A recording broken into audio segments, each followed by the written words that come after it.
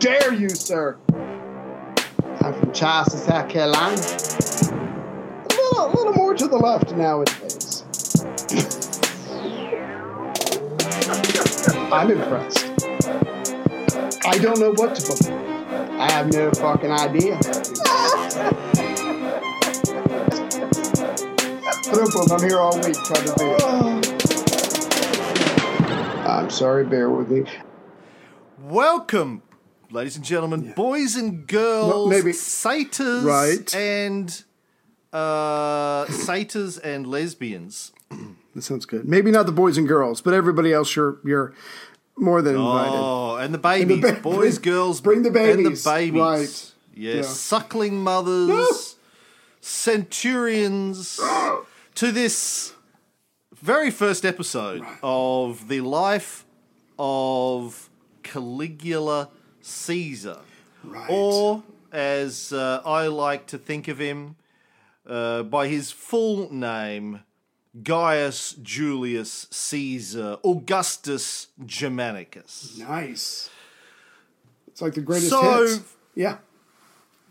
For those of you who are joining us for the first time, my name is Cameron Riley. My partner, my second wife, my soul mate, my brother from another mother, Raymond Harris. Hello. And I, we've been doing this a long time. We did a long series on Julius Caesar, then we did a longer series on Augustus Caesar, then we did a slightly shorter series on Tiberius Caesar, and today is the first episode of our Caligula Caesar series. Right. And what we're going to do to kick off this series is do a commentary over the top of the classic 1979 film Caligula. Right. Now, if you've never seen it before, you're in for it. whether you have or haven't. Or shock. You're in for something. Yes. Well, listen, this film gets a bad rap, Ray. I think on IMDb it's got like a 5.2 or 5.3.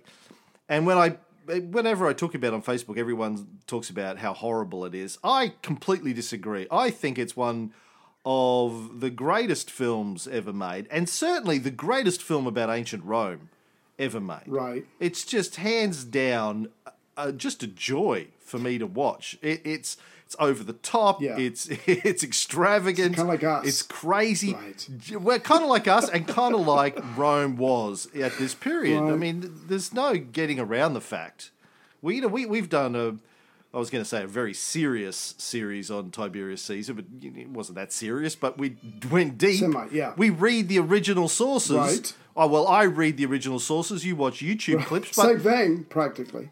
I've read Tacitus, I've read Suetonius, I've read all of the original Valerius Paterculus, read all of these primary sources. Yeah. Well, maybe Tacitus and Suetonius are secondary. Still. Valerius Paterculus is primary. Still. This was crazy. Rome was crazy. Right. And you need a crazy film to do it justice. So this is the film that we are going to watch today. So, ladies and gentlemen, but when you listen to this podcast, the next couple of podcasts, because this is going to go on for a few hours, trust me, I highly recommend. Phlegm level. Yeah. That you have this film in front of you at the time. Right. You can listen to this without having the film in front of you, because I'll talk about what's going on. But you're really going to get the most out of it if you get it in a darkened room. Get the film playing Pull down the big screen. Right. Lock the doors. Put a chair. Box of tissues. Right. Yeah, put a chair up under the door. You don't want to take any chances. Yeah. Box of tissues. Bottle of scotch. Cigar. Pipe. Maybe some weed if it's legal in your jurisdiction. Right. I'd recommend a farm animal. Yeah. A bowl to catch the blood, or other things, other emissions. Right. A gladius. Yes. And get ready to really sort of get into the mind space of Rome circa 37 CE, because it's going to be a wild ride. Ray, opening comments from you, my good sir. Absolutely. Well, the reason we recommend locking your door, and I personally recommend shoving a chair up under your door, was because there was no copy of this for me to download legally, so I had to buy the DVD, and actually the DVD wasn't even available, so I had to get the Blu-ray. Anyway, I got it off of Amazon, which brought up a whole bunch of other options I might like to consider, which my wife saw. So I got the silent treatment for about 2 or 3 days. I'm like, what now? Why are you not talking to me? And she goes, I saw what you were looking at. I'm like, no. And I tried to explain to her that this was a film, a very serious film. In fact, I wonder if it won any awards in costumes or sets, but we can get into all that stuff later. But it brought up a whole bunch of stuff in my search history. So as I was looking for this particular Blu-ray to buy, several other titles came up, and I just wanted to share a couple of those with you real quick. The first title that came up was Caligula, Paranoia and Brutality in Ancient Rome. That makes sense to me. The next one was How to Plan an Orgy in a Small Town. Not so much, okay, but that's the one I got in trouble for. The next title was Friends, Effing Friends, You don't need a book. You don't need a book to teach you how to organise an orgy in a small town. You've been to Vegas. That's true. That's true. I forgot to fall back on my experience. So the point is, there's a couple. If you search Caligula on Amazon, just be prepared to explain something to your spouse or significant other, because other things are going to come up, and you want a full disclosure. You want full disclosure, as opposed to I did not, and I couldn't figure out why I was in the doghouse for a couple days. I'll tell you what to do, Ray. Here's my tip: is you grab your wife roughly, throw her in a chair. I like where this is going. Tie her up. Right. Put those little things in her eyelids, like Malcolm McDowell, who's the star of this film, wore in his earlier film Clockwork Orange, that forces her eyes open. All right. And then put her in front of this film. Yeah. Turn the volume right up. Right. Yeah. Yeah. Attach an IV to her arm if you know how to do that. If you don't, look it up on YouTube. I'm sure it's there. Yeah. And make her watch it on repeat for an entire weekend. By the end of it, she's not going to give you any trouble. I'll be looking pretty good as far as this husband and a spouse goes. You comparison. Will. Oh, she'll be grateful. Yeah, she'll be grateful that she's married to a dweeby, pudgy, bald midget. After actually, there's a couple of those in this. Yeah, possibly relations. Let me one more thing I got to do to get ready. Hold on. All right, I am now set. Okay. Well, without further ado, ladies and gentlemen, we're queued up, as they say. Mm-hmm. Ray in Virginia, me in Brisbane, Australia. We're queued up, ready to go with our respective copies of the film. We've got it queued up to the opening titles. It starts by quoting Mark 36 from the Gospels. Right. Which, for those of you whose Bible study has lapsed... it's a nice line. What good is it for someone to gain the whole world yet forfeit their soul? Nice. I like that. Yes. Very apropos. Nice one, Jesus. Jesus kind of nailed it with that one. Right. He was. This is after he feeds the 4,000 in the Bible, heals a blind man at Bethsaida. Peter declares him the Messiah, and Jesus tells him not to tell anyone. He goes, hey, psst, psst, Jesus, psst. Yeah, Peter, what's up? What's up, dude? What's up, my son? Hey, are you the Messiah? Jesus goes, shh, looks around. Right. Are you fucking crazy, man? Don't be saying that shit around here. Look where we're at. Come on.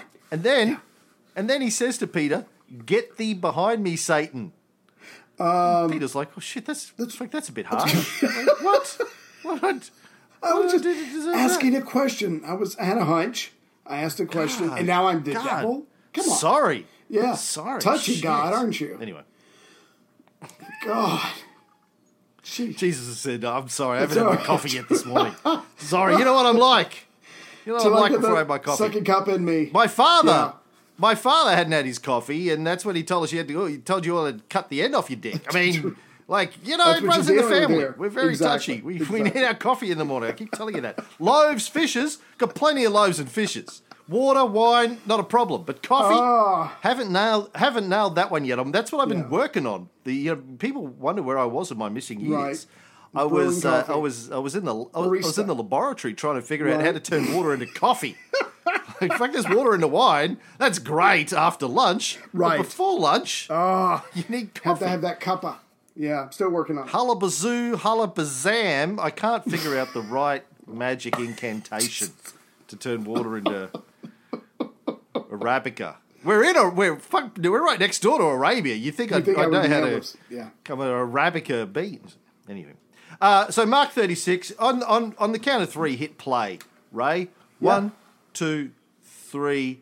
Oh, by the way, before we, ladies and gentlemen, if you are watching this, boys and girls, satyrs and lesbians, if you are watching this at home, and I say that because it's part of the film, watching along with us, keep one hand down the front of your pants. Keep the other hand on the remote. Right. Because we will be pausing the film from time to time to enjoy aspects of it in the fullness that it deserves. So keep the remote handy, one hand down the pants, as I said. Yeah.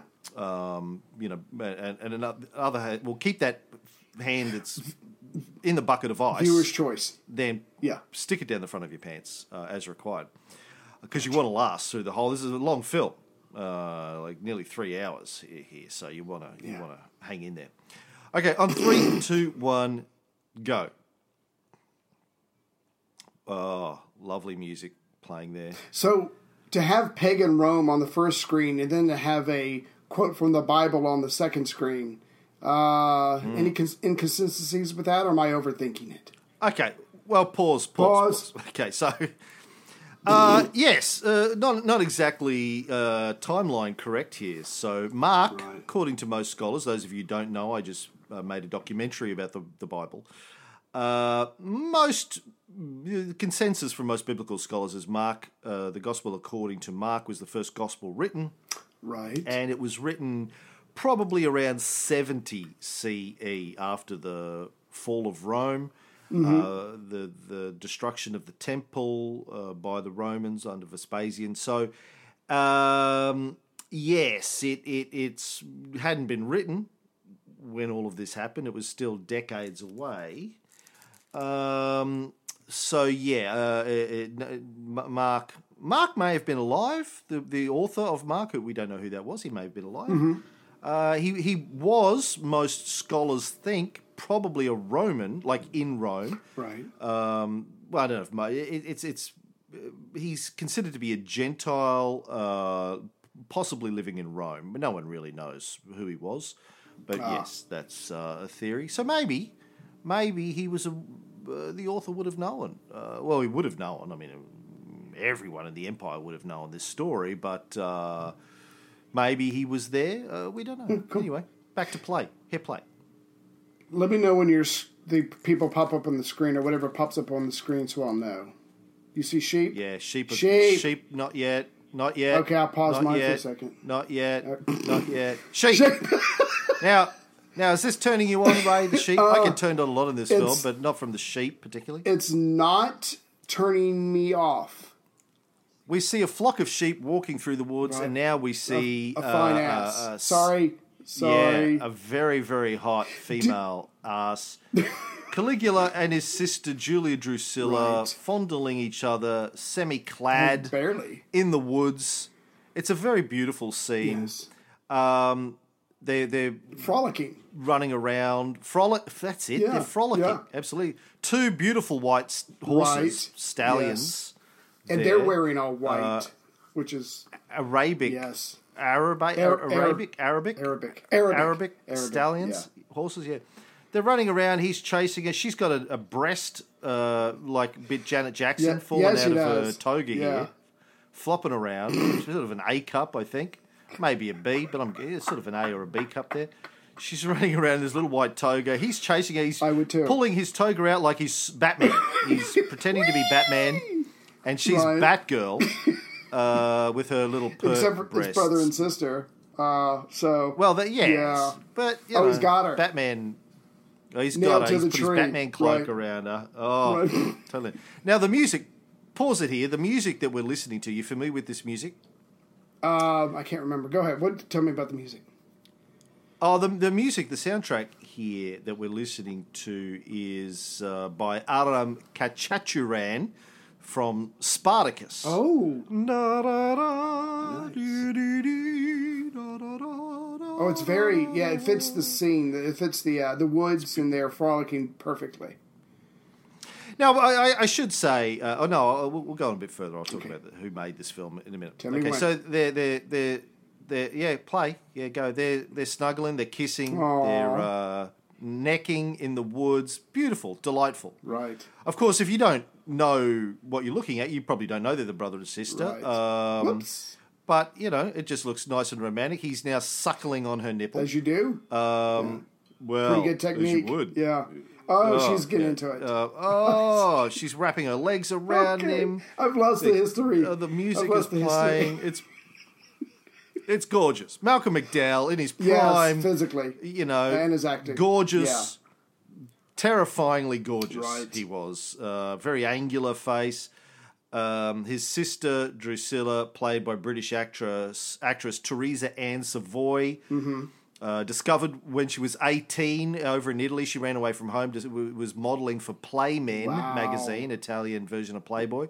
Right. When she made this film was made in 1976. She was 22 years old. Okay, now we have the Caligula coin come up on the screen with blood coming out of the eyes. I love this coin. Pause it. So the director of the film was Tinto Brass, an Italian filmmaker. Mm-hmm.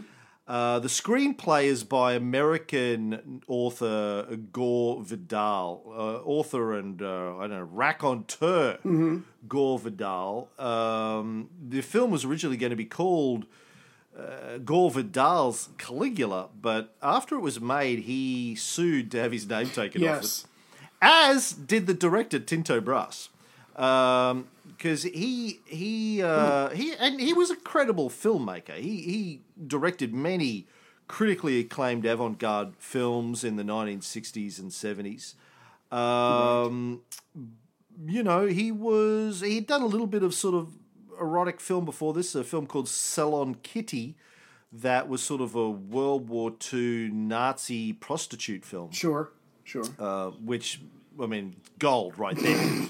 As soon as it was a 1976 sexploitation film, erotic war drama.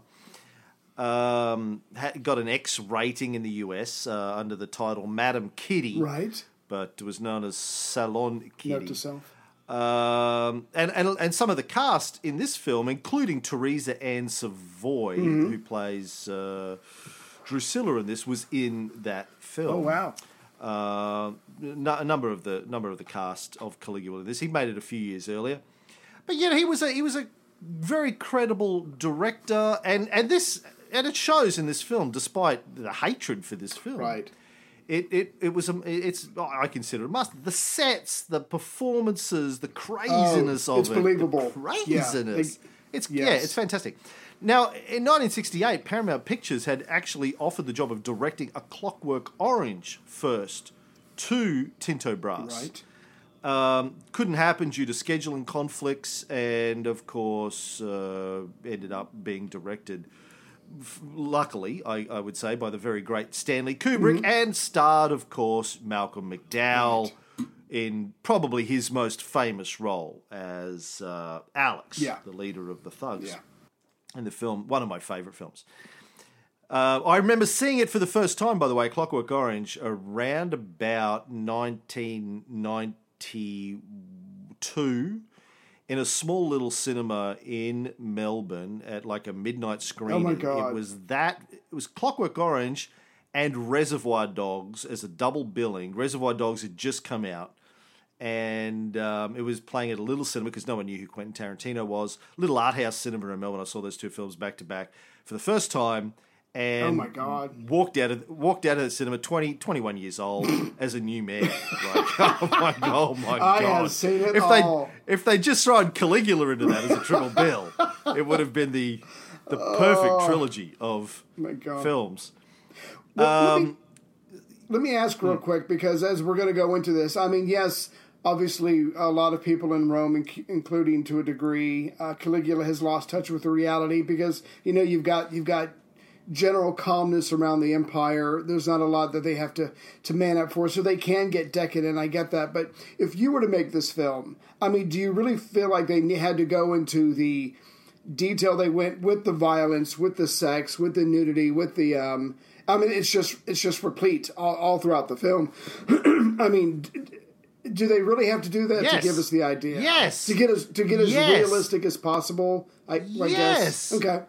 Yeah, right. And as entertaining as possible too. I mean, that's true. It is entertaining. I mean, there are bits of the film that we'll talk about as we go through that are probably factually incorrect and over the top, but they still give you a sense of how fucking batshit crazy Rome was in the late stages of Tiberius's reign and Caligula's reign.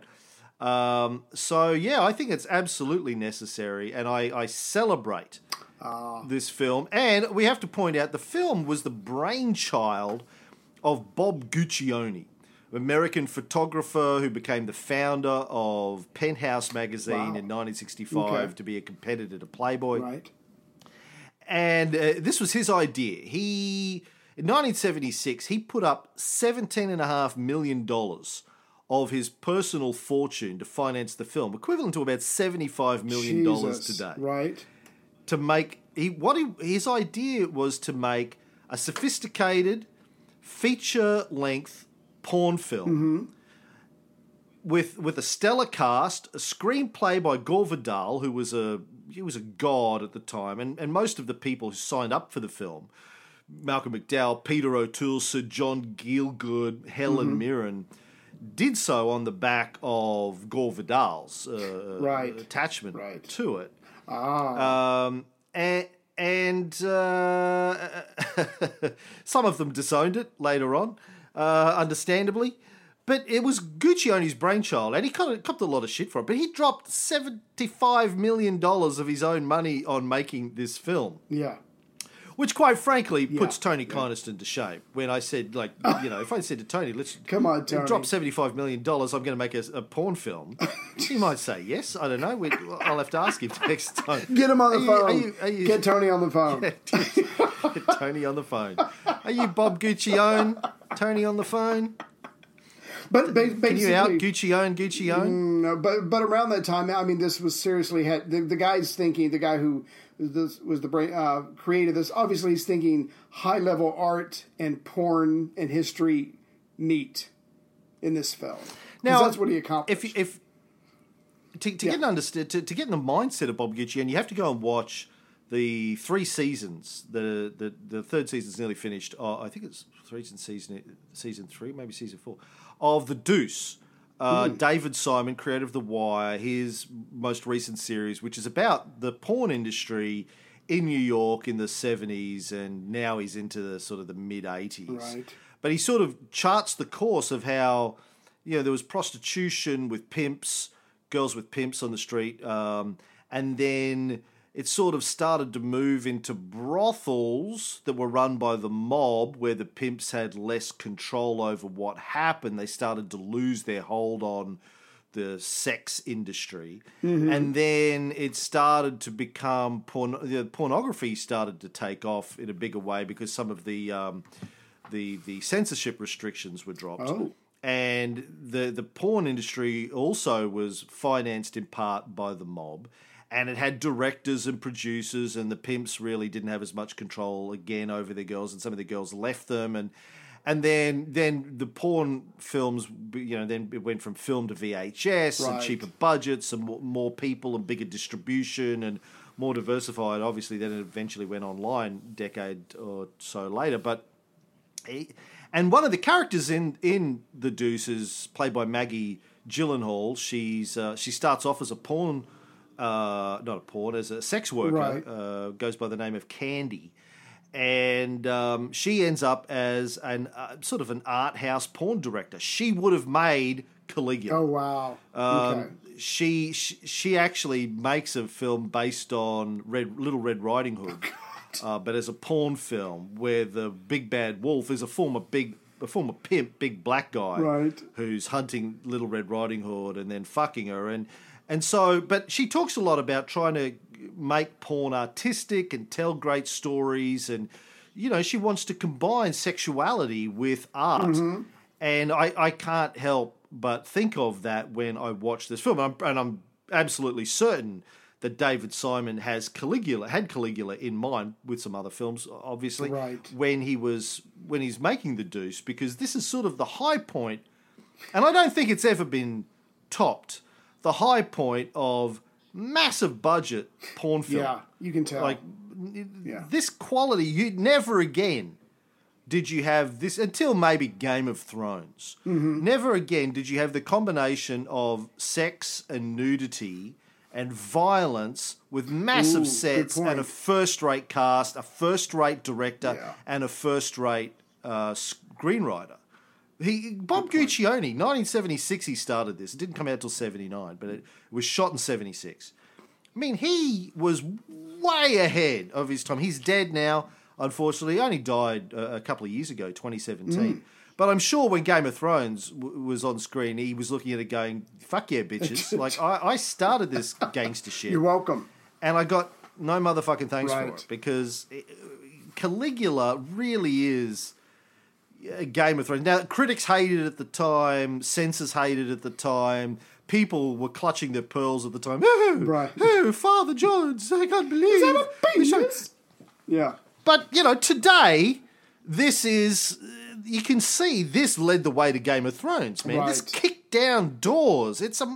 I seriously believe it's massive. I cannot watch it. Like, it's difficult to watch at times, but I watched it for like the 5th time last night. And I still had a big grin on my face. And then in some moments, I'm like, Chrissy's sitting beside me watching some other thing on her laptop. I said, "Do you want to watch this?" And she goes, "No." I was like, "All right, you're lost." But there's bits of it. I'm like, "Oh God, I hope she didn't see that." Like, because she'd probably, have to run to the bathroom if she did. Anyway, let's get on with it. 3, 2, 1, hit play. Okay. Mm-hmm. We hear Caligula, bit of a voiceover here while we're looking at the coin of his face. Right. Oh. "I am a god," he says. Bob Guccione's name comes up. Penthouse Film International. Yeah. I could have just talked over this credit sequence, really. Yeah. Malcolm McDowell, Teresa Ann Savoy, Helen Mirren, and Peter O'Toole. Love him. I was in love with him. Oh, yeah. Oh, and he's so good in this. Oh, yeah. Crazy off the top good. Caligula, it says. Yeah. I don't know what this coin is, but I love it. I want it on my wall. Wonder if we can duplicate it. Now, new music kicks in over the credits here. This, you must know, this is Prokofiev from Romeo and Juliet. Gotcha. I was singing this all night last. Great soundtrack. Love it. And this music's so fitting. John Gielgud. Yeah, Sir John Gielgud. That's a get. Yeah. Oh, such a great cast. Yeah. Okay. Speaking of historical accuracy, they do change the way Nerva's life ends, but it's something more dramatic here. Yes. Yeah, we'll get to that.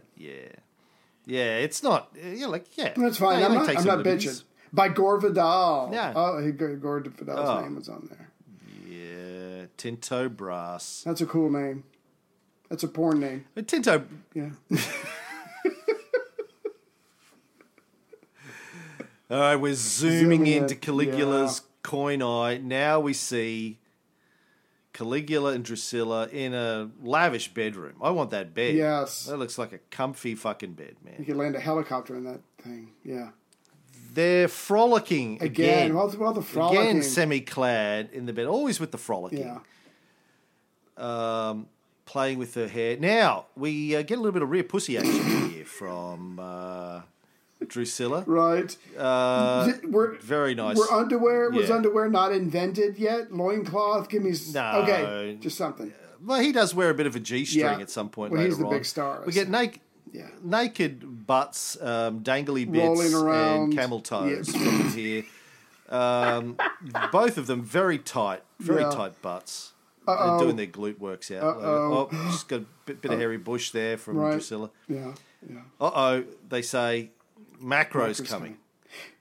Can we just say... Okay. Hold on. And then he's paused. And then I like how when macro's coming in, Caligula lies down and shoves a pillow between his legs to hide his boner. Right. And he's pretending he's sleeping. I wasn't boning my sister. I was just sleeping. Quick thinking. She runs away, hides behind the curtains. Oh, Macro. It's you, Macro. Macro, very good looking. Yes. Very good looking. God, perfect specimen. Very good looking. Yeah. Macro here, played by Guido Marari. Oh, that's Italian. Italian actor who in 1971 had been in the film of the Decameron, the film version of Boccaccio or Bukkake, and there is some Bukkake scenes in this film, coincidentally. So he must have been like, oh yeah, Bukkake, I remember that. I can do that. Guido Manari died age 43 from HIV. Oh, possibly contracted while shooting this film. We don't know, but it wouldn't surprise me. Now, go ahead. Yeah. No, I was just going to say. I'm sorry, dude. Go ahead. After you. Just that when they were lying alone and hiding their lovemaking from Macro, I mean, there are people sitting near the foot of the edge of the bed. There are people watching them, and I know their attendants. But how many times in all the stories have we talked about slaves, telling on bosses or under torture, maybe giving up information? So I just wonder about that. Just banging your sister in front of people, maybe you don't even consider the attendants humans, so you don't think about dismissing them. I would. I think it's partly that, but he's hiding it from Macro because he's banging Macro's wife. Right. Oh, I'm not cheating on your wife kind of thing. Yeah. And he's supposed to be, he's going to marry Macro's wife. And so maybe he's like, oh, that's kind of tacky if he sees me banging my sister too.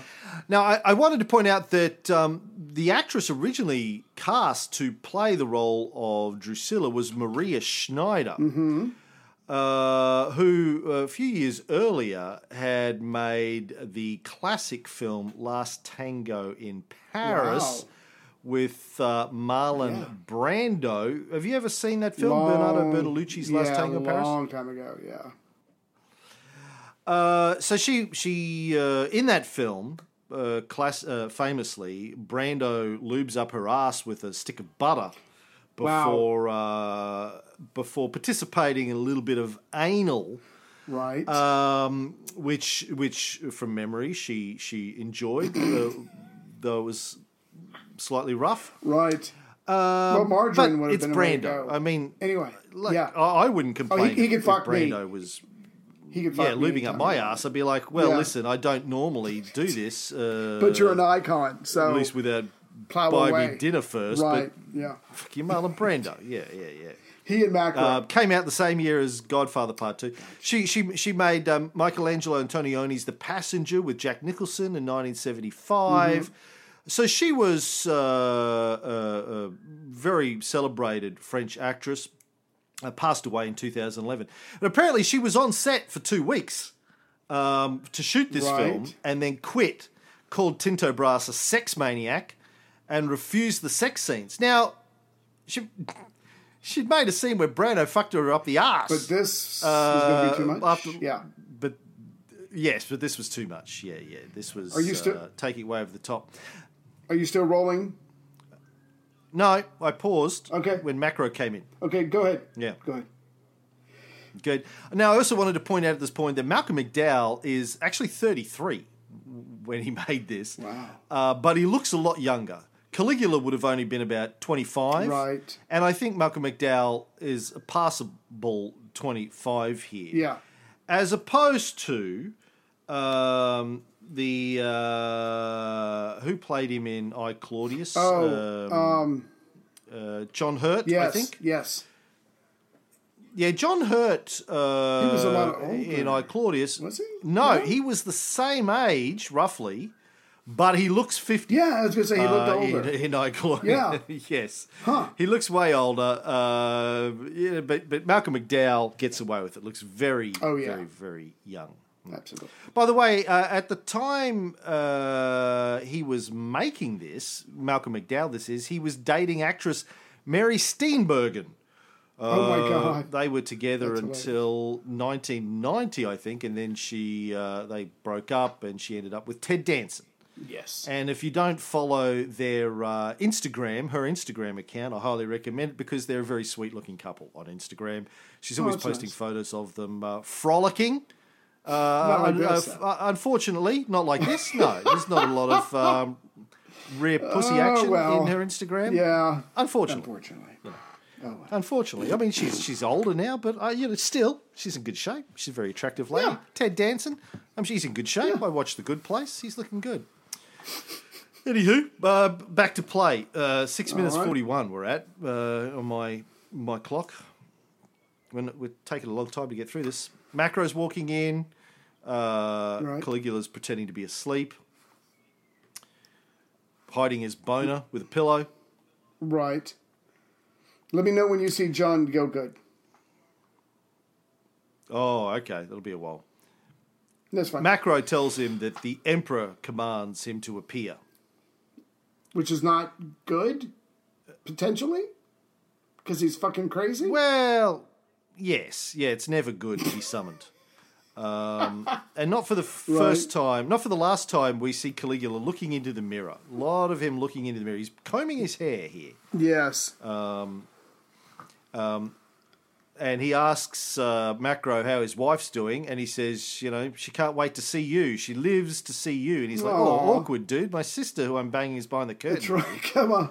Little propriety. Yeah. Yeah, something. Yeah. Yeah. But I'm sure she knows everything.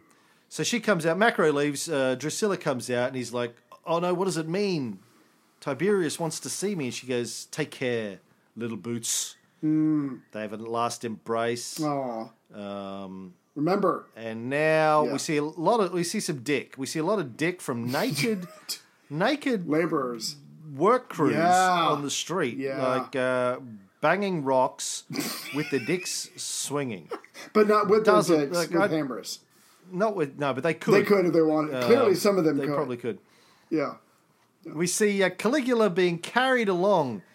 With Macro walking beside him, he's being carried in his litter on his way. All white. There's smoke for some reason. Yeah. Lots of fires going on. I assume they're marching towards Capri. And John Gielgud, very stern looking as Nerva, greeting Caligula in Capri. Jeez. And they're greeting each other. Nerva, we've talked about on the old Tiberius podcast, jurist. One of the only people who accompanied Tiberius to Capri in his self-imposed exile from Rome. Right. Do you think he was trying to... Do you think he was going to maybe try to talk some sense into Tiberius, or they were just friends and he wanted to maybe just be with his friend? Because, and it doesn't hurt that he's the emperor. Yeah, maybe he was just trying to, keep an eye on him, stop him from his worst impulses, maybe. Didn't work. Don't really know. Yeah. There's lots of whipping going on behind curtains here for reasons unknown. Whipping and screaming. Naked women with lots of bush just running with around, vases, carrying... Just like my house. Vases. Right, right. Now, this set is incredible. Yeah. We start to see we've seen a bit, but we start to see the incredible sets here. Caligula walks into the inner sanctum of Capri, which is we're going to go to the pool set. Yes. Now, look at this set, man. This is fucking incredible. Now, you compare this to I, Claudius. This was all shot in Rome. This was shot at the Deer Studios in Rome. Now, pause. We see lots of babies. Lots of babies. What do you think the babies are for, Ray? I'm going to go out on a limb and say... because of all the sex that's going on, and maybe they're Tiberius's kids, but I somehow doubt that with all the sex going on, people are getting knocked up, and so there's a bunch of women breastfeeding, or Tiberius has specifically summoned people to come with their babies for reasons that we've mentioned before, and we're about to mention again.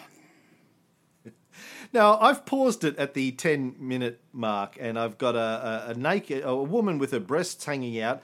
Her breasts seem to be resting on a silver platter here. Right. So the baby, she's got a baby in each arm, one white, one black. Now the babies are, she's holding something in front of the babies. Can you see what she's holding there? No, right? I can't. I've got to pause. Let me, oh my God. I did not realize that at first. I was looking at the breast. I'm going to be honest with you. That's disgusting. Now, in each hand, in front of the babies, and one baby is touching one, they're like, reasonably large. I'd say 3 to 4 inch long, white phalluses with golden wings coming off the base of them.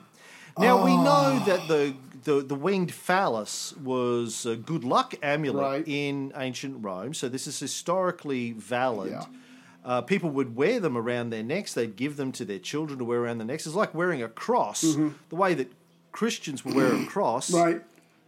Sure enough, I've got somebody with a chainsaw or a windblower outside my window, right on schedule, Friday morning.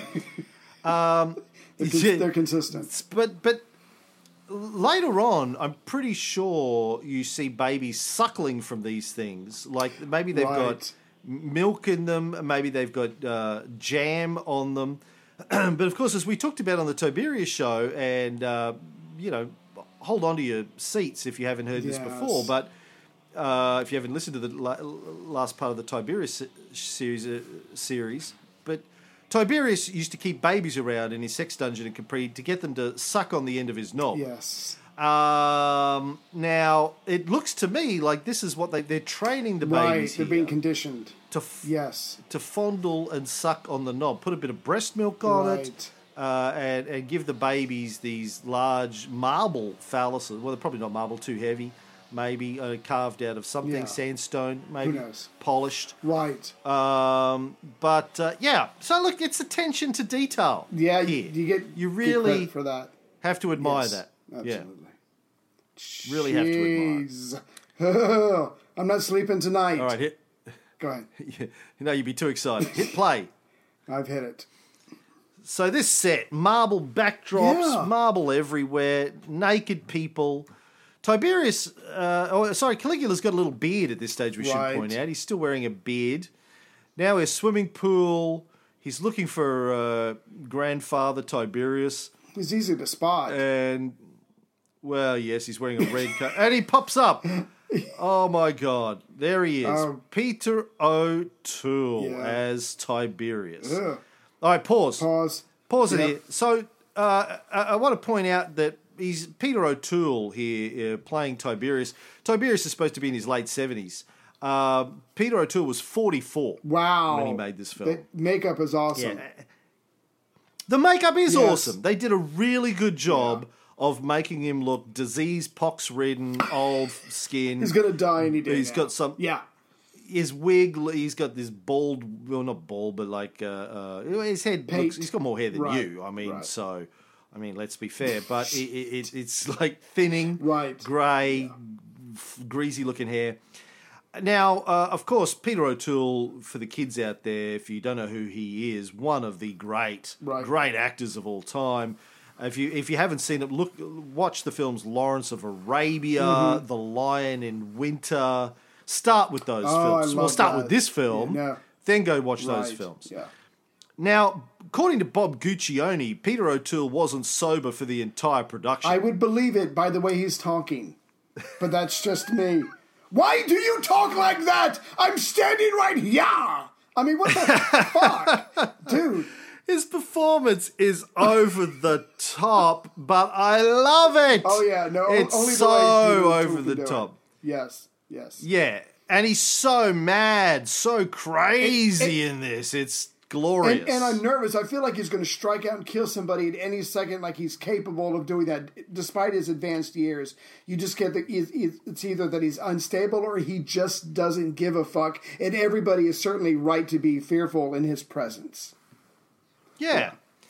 All right, hit play. All right. Kiss the ring.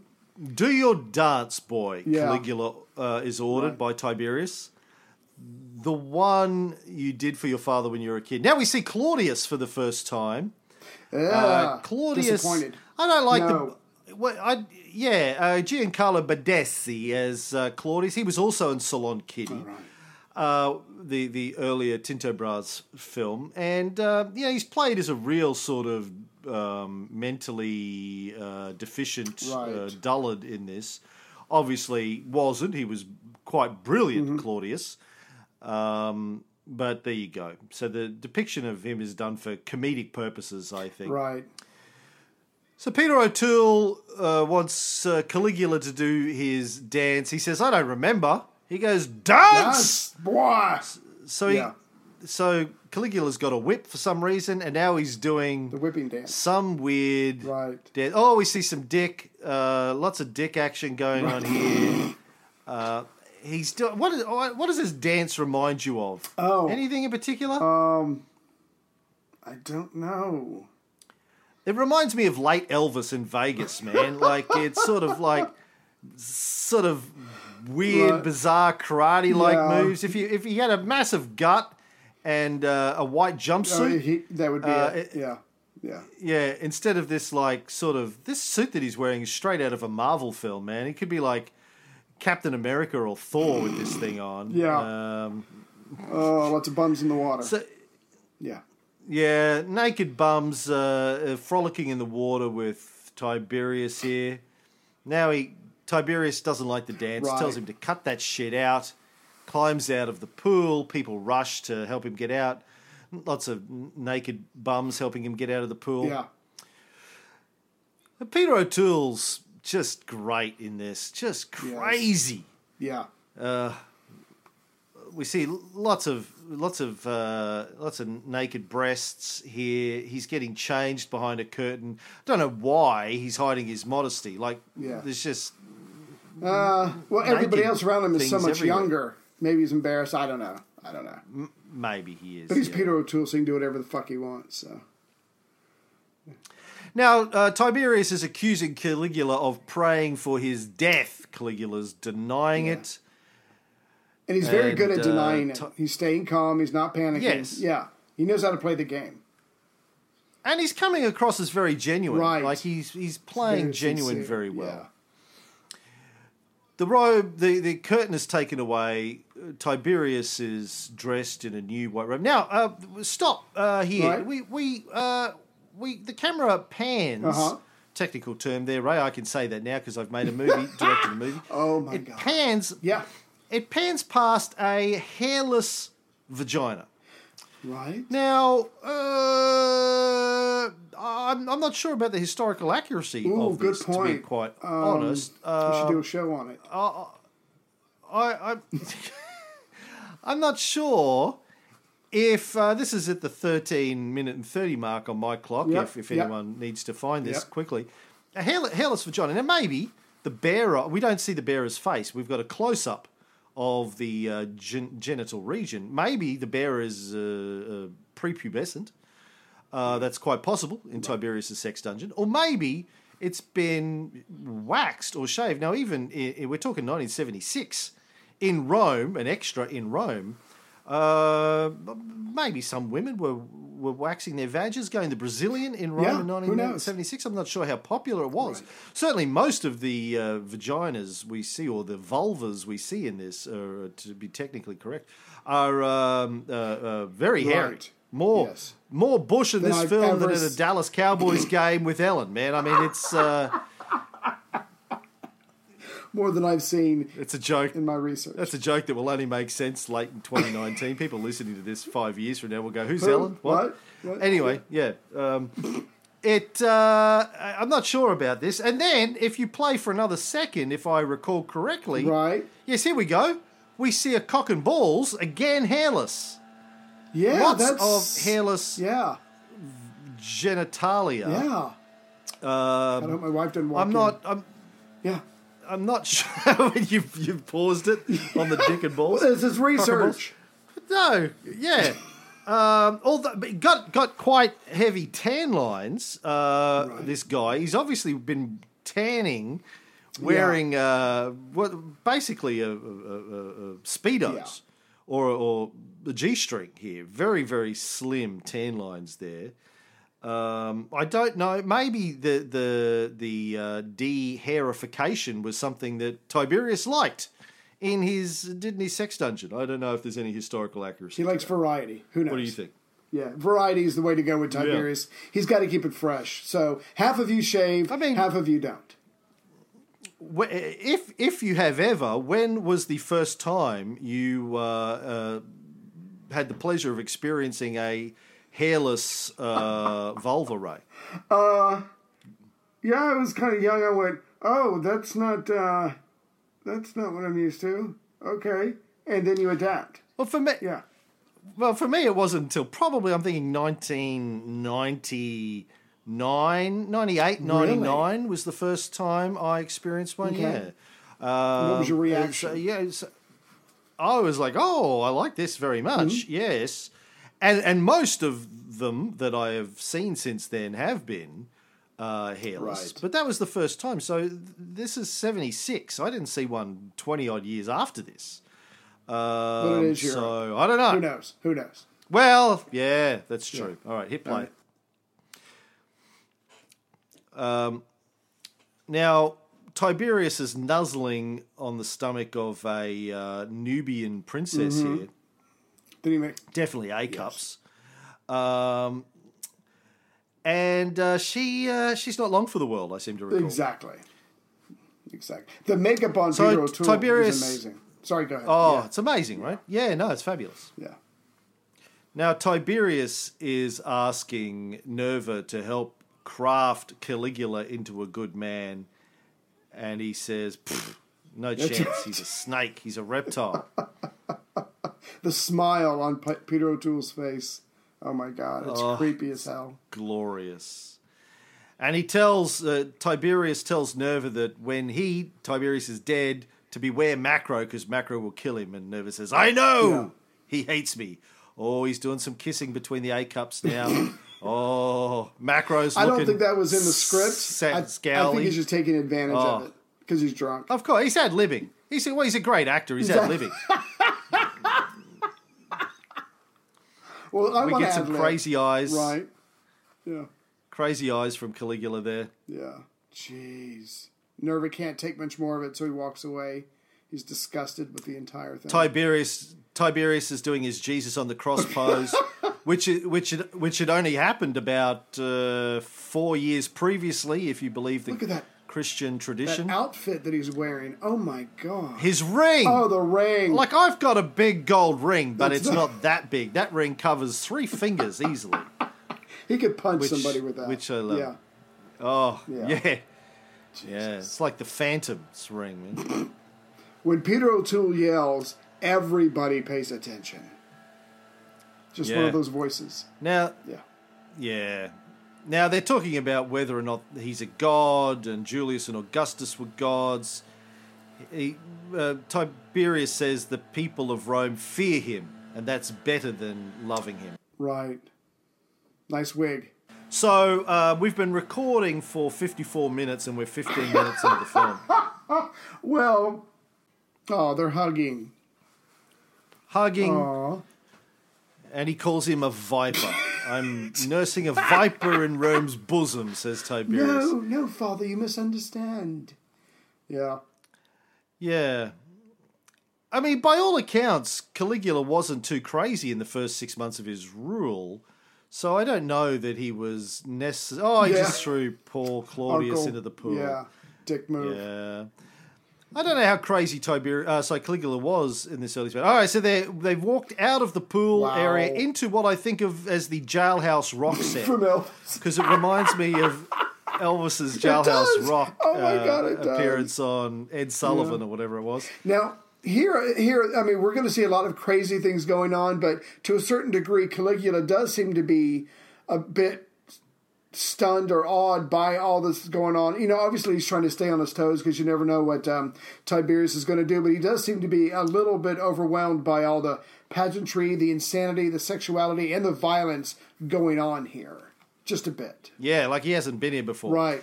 So there's a soldier standing there. Yeah. Tiberius says he looks a bit drunk, don't you think? Oh, pause. So he says he's a bit drunk, and then he says, make him drink his fill. Now Macro tells this guy to take his shoelace off, which he does. Right. Macro makes a little knot, a noose out of the shoelace, ties it over the guy's grabbed by some other soldiers. Right. Loops this over his dick. Yes. Now, I wanted to ask you about this penis, Ray, because you're an expert on this. We're looking at 17 minutes and 11 seconds. What do you think? Average size cock here on the long side, on the short side? Let me back up here. How does he measure up to your expectations here? Like, are you jealous? Are you snickering? Where does this fall?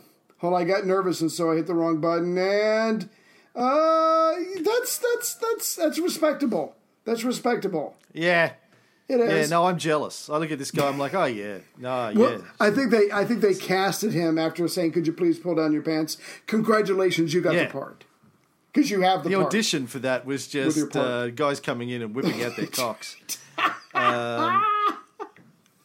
And he's qualified. I mentioned the actor playing Macro died of HIV. Yeah. I don't know if he was homosexual gay. because obviously heterosexual people can get AIDS as well, but quite possibly this was his favourite scene in the film. No, I think we need to do it again. I'm sorry, director. I just don't think I got it right. Yeah, sorry. I could think I can do it. So he loops this thing over the guy's cock, pulls it up to the base, tightens it. Oh, there's a woman there with a huge, huge golden dildo. Who's looking at this with mirth and joy on her face. She's loving this. Loving it. Can't get enough. So he's basically bound up this guy's cock so he cannot urinate. Now they get a big horn-shaped pause. Oh, my God. Pause on the woman touching herself on the clit.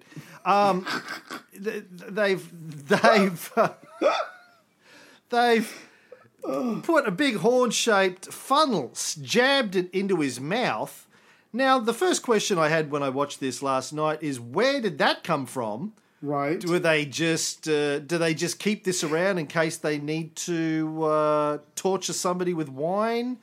Why do they have these huge funnels made out of mammoth horns, by the looks of it, just lying around?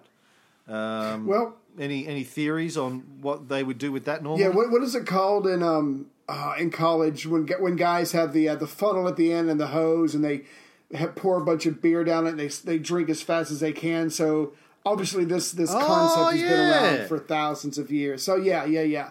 But this is also a torture method, because what you can do is you can fill up someone's stomach with any kind of liquid, and then you can either stomp on their stomach or do something to make them vomit. Obviously, it's very painful. So I think this is probably standard procedure for Tiberius's house. Now, I remember the first time I tried to watch this film, probably around about age of 21, after I saw Clockwork Orange. And I got to watch everything Malcolm McDowell made in the 70s. And I remember getting to this scene and going, that's it. I'm out. I'm out. Yeah. I think this is probably the scene, 17 and a half minutes into the film, that turns most people off the film. Yes. I think if you're going to walk out of this film, it's at this juncture. Yeah. So be warned, folks. This is a hard to stomach, even though I've seen it a half a dozen times. No pun intended. Because you're about to see a stomach outside the body. Oh, well, yeah. So back to woman touching a clit while she's watching this. Obviously, this is massive turn on for her. They're pouring wine down the funnel. Yeah. As Tiberius and Caligula are leaving. Yeah. I was just seeing if she was doing it right. I hit rewind a couple times. Oh, yes, stop again. Now, they're just walking past a woman in a clit tickling machine. It's like a bicycle device. This is ingenious. I think Leonardo da Vinci actually invented this. She's got pedals, and the pedals are moving like a fan type thing made up that like red feathers on the end of sticks that are going around on the wheel that are tickling her clit. Right. As she pedals. This is brilliant. I mean, seriously. Yeah. Who invented this? Right. She's lying down. Another woman is stroking her breast. There's a guy there masturbating next to her. Right. And she pedals this golden contraption and it tickles her clit.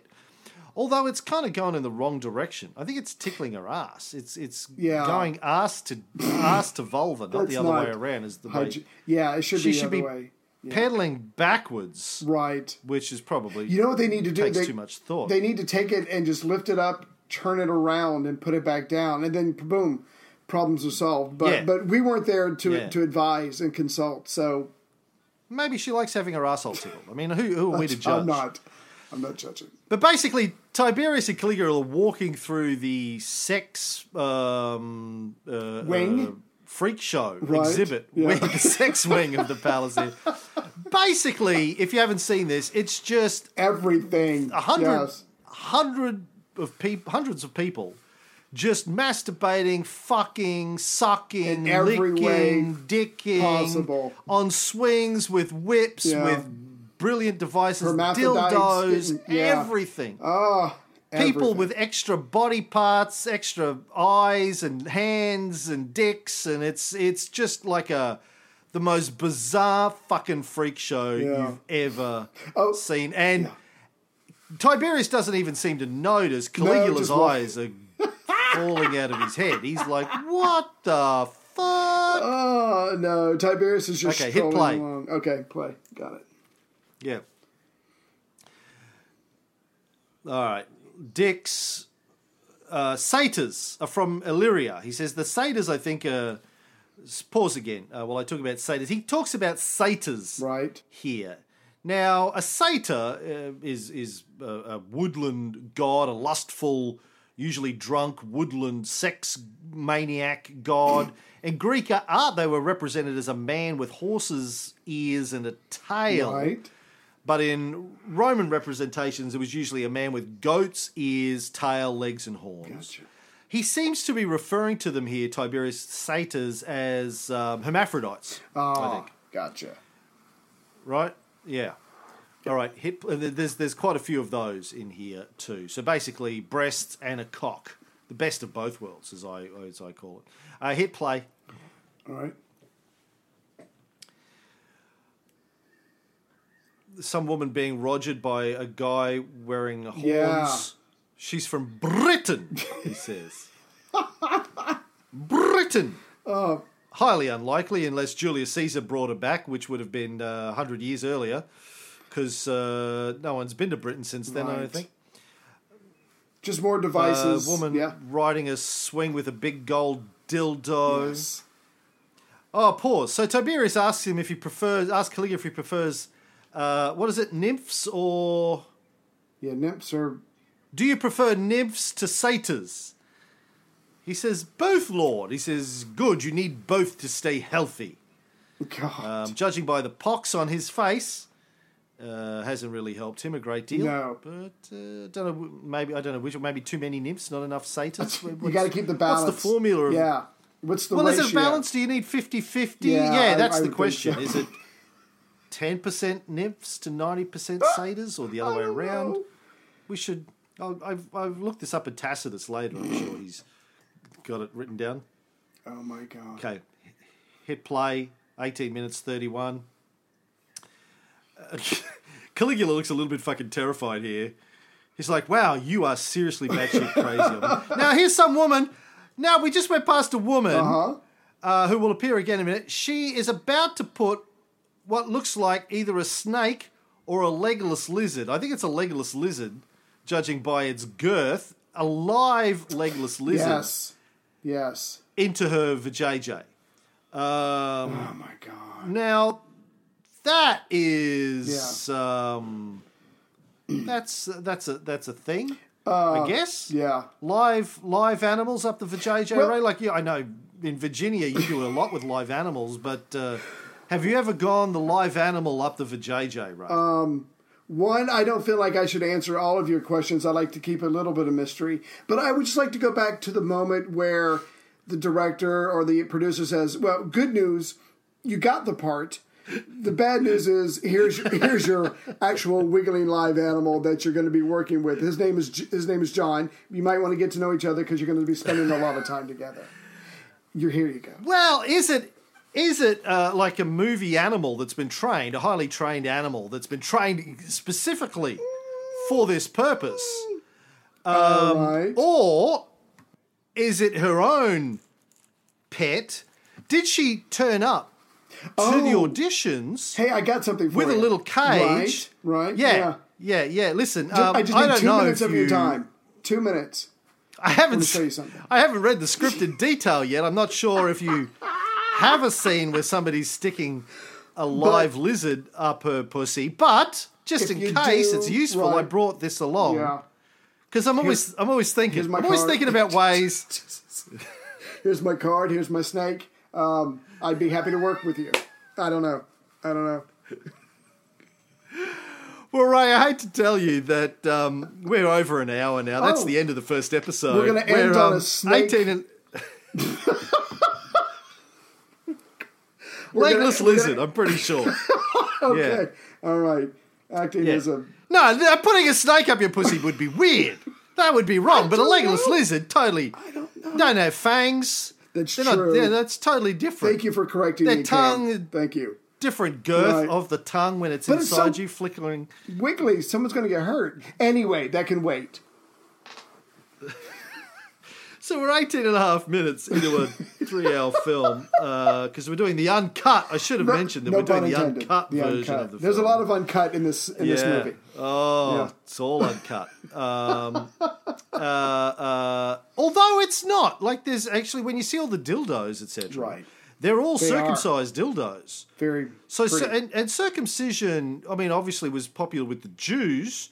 And it had been popular in places like Egypt at different times, which is probably where the Jews got it from when they were in exile in Egypt. But I'm not sure it was that popular in Rome. So I'm a little bit hinky about the uncircumcised penises in this. Well, it's not like you can go around. For historical accuracy, you can't go, I need you to get uncircumcised. So... Well, they could have made... I mean, they had Jesus's foreskin... somewhere there they could have modelled. Right, you're right. The holy foreskin? Thinking? They could have used it as a model. Yeah, well, they could have just that would have lent some because he was. Well, no, he would have been circumcised a little bit before this, but same era. Right. You know, you'd be able to model the foreskins based on Jesus's foreskin. Anyway, we're going to have to leave it there. Episode 1 of the Caligula series.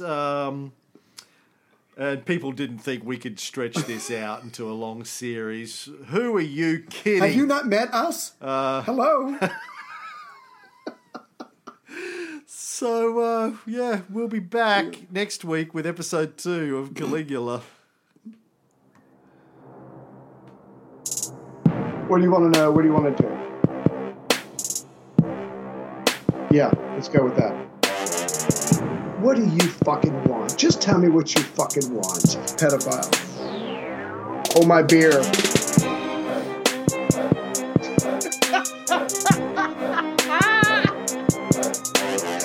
Oh, my God. I am eligible. It's a good kiss, too, by the way. Do you love me?